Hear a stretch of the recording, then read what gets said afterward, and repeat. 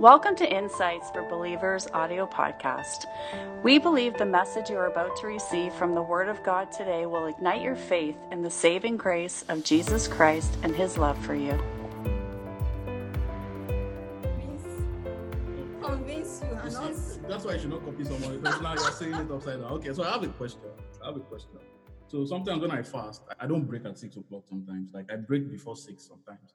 So am I not? Because I heard one pastor saying one time, it was just a joke though, but he said he installed secret camera in his house so that he can monitor on his phone, so that when his children break their fast at 4 o'clock, he can call them and ask them why are they breaking. Sometimes you just feel like you're not breaking. Maybe I should preface it. Yeah, you're not breaking at before 6 because the younger is just, is sometimes maybe because you know that at 6 you will not be available to break. Like sometimes we were going for a meeting, we know that meeting we're going to be there till like 8 o'clock in the night, right? And then you break your family, and we have done that before here. We break our fast before we leave home because we know that we're not going to be back until around 9 o'clock, and you don't want to, just be on. So is that okay to do, or is it like a hard and fast rule that is from 6 o'clock to 6 p.m.? That's what I started with, that we have legalistic way of doing it. They say, it's either you fast midnight to 6 p.m. or you fast absolute fast. The thing is not just that abstaining it's good for when you're doing corporate fast. It's good to have a rule. But it's not just that, okay, I'm fasting 6 to 6. That's why I said before, you have a plan. You prepare and you have a plan. So if you know that, okay, I'm fasting for 3 hours, so you're missing breakfast. In fact, you can do that, okay, I'm just going to fast from the nights that I sleep until maybe I have my lunch I go for lunch, I work at 12. That's when I'm fasting. You can have an effective prayer time than fasting till 6 p.m. And those are the legalistic way we have done it, that, if you fast till 6, if you break yourself fast, let's renew our mind to how this thing is supposed to be done. That's why I said, I've fasted days before, that it's not effective. So it's not just doing this thing by the rules, but it's what we are doing while we are fasting. These things if you fast till 6 and you're not connecting with God, you're as good as not fasting. And someone that fasts till 12 p.m. and has an intense time with God, we have more results than someone that fasts till 6 p.m. without making connection with God. All right. Thank you so much. So someone is asking here, can I drink water when fasting? Yeah, absolutely. So there are different kinds of fast, right? There's no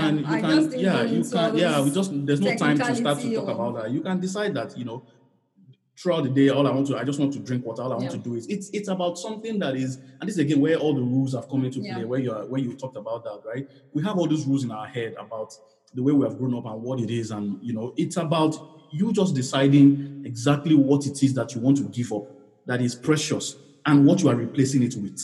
Right? That's the most important thing. What you are replacing it with is not just that I'm not going to eat food.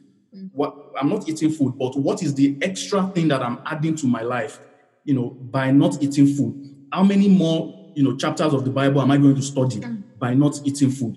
That not eating food has created some space. It has created some time. It has created, it has created a lot of time for you. It has created some space there. So what am I going to fill that void with? That will advance my life and move me up.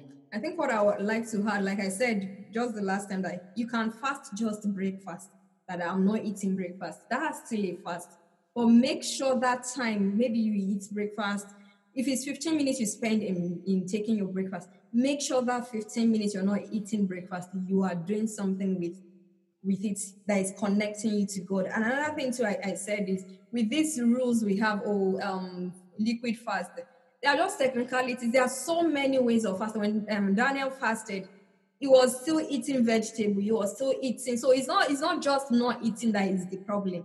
It's what you are doing. So you can do so many. I didn't just get into that. We have the fruit fast, the absolute fast. We still have a lot of things coming up. You can, if you want to, we can look into all of that. Yeah, so those ones are just the technical part of it. But the most important thing is have a purpose. You're not just fasting. What do you want God to do? Are you trying to hear from God? Are you trying to get an instruction from God? Are you seeking for guidance? Are you using that time to intercede for someone? Or are you praying for promotion? Because if you don't have something you're fasting towards, how do you measure that God has done it? Like, you can't go back and say, okay, I fasted 3 days for this thing, because there's no room for measurement. So that's what it's almost like this blanket fast, like, oh, God bless me. We're not doing God promotes me. You have to be specific. Remember the story of Esther, which I'm not even getting into. She said, tell the Jews they should pray for me, because the king, I haven't been called to appear before the king for the last 30 days. Say, pray for me. One of the prayer requests, one thing is so that I can see the face of the king, because if I don't see him, I can't even voice the concern to the king. That's what she prayed for. Go and fast. It wasn't even that the king will grant me favor. That was not what she was fasting for. So that I'll be able to see the face of the king. And when she approached the king, it stretched out its scepter to her. And that's the thing. So if she said, oh, let me have the favor of God, pray that God will soften the hearts of the king, and the king doesn't stretch out they would have killed her before she even hears the thing. So fast with a purpose. And that's that's the foundation of fasting, with a purpose, so that when God does it, then we have something that's creating your own memorial with God. That's how you start creating the dealings of God with you. That's how you start keeping record of what God is doing in your life. Yeah, so we're just going to be like this.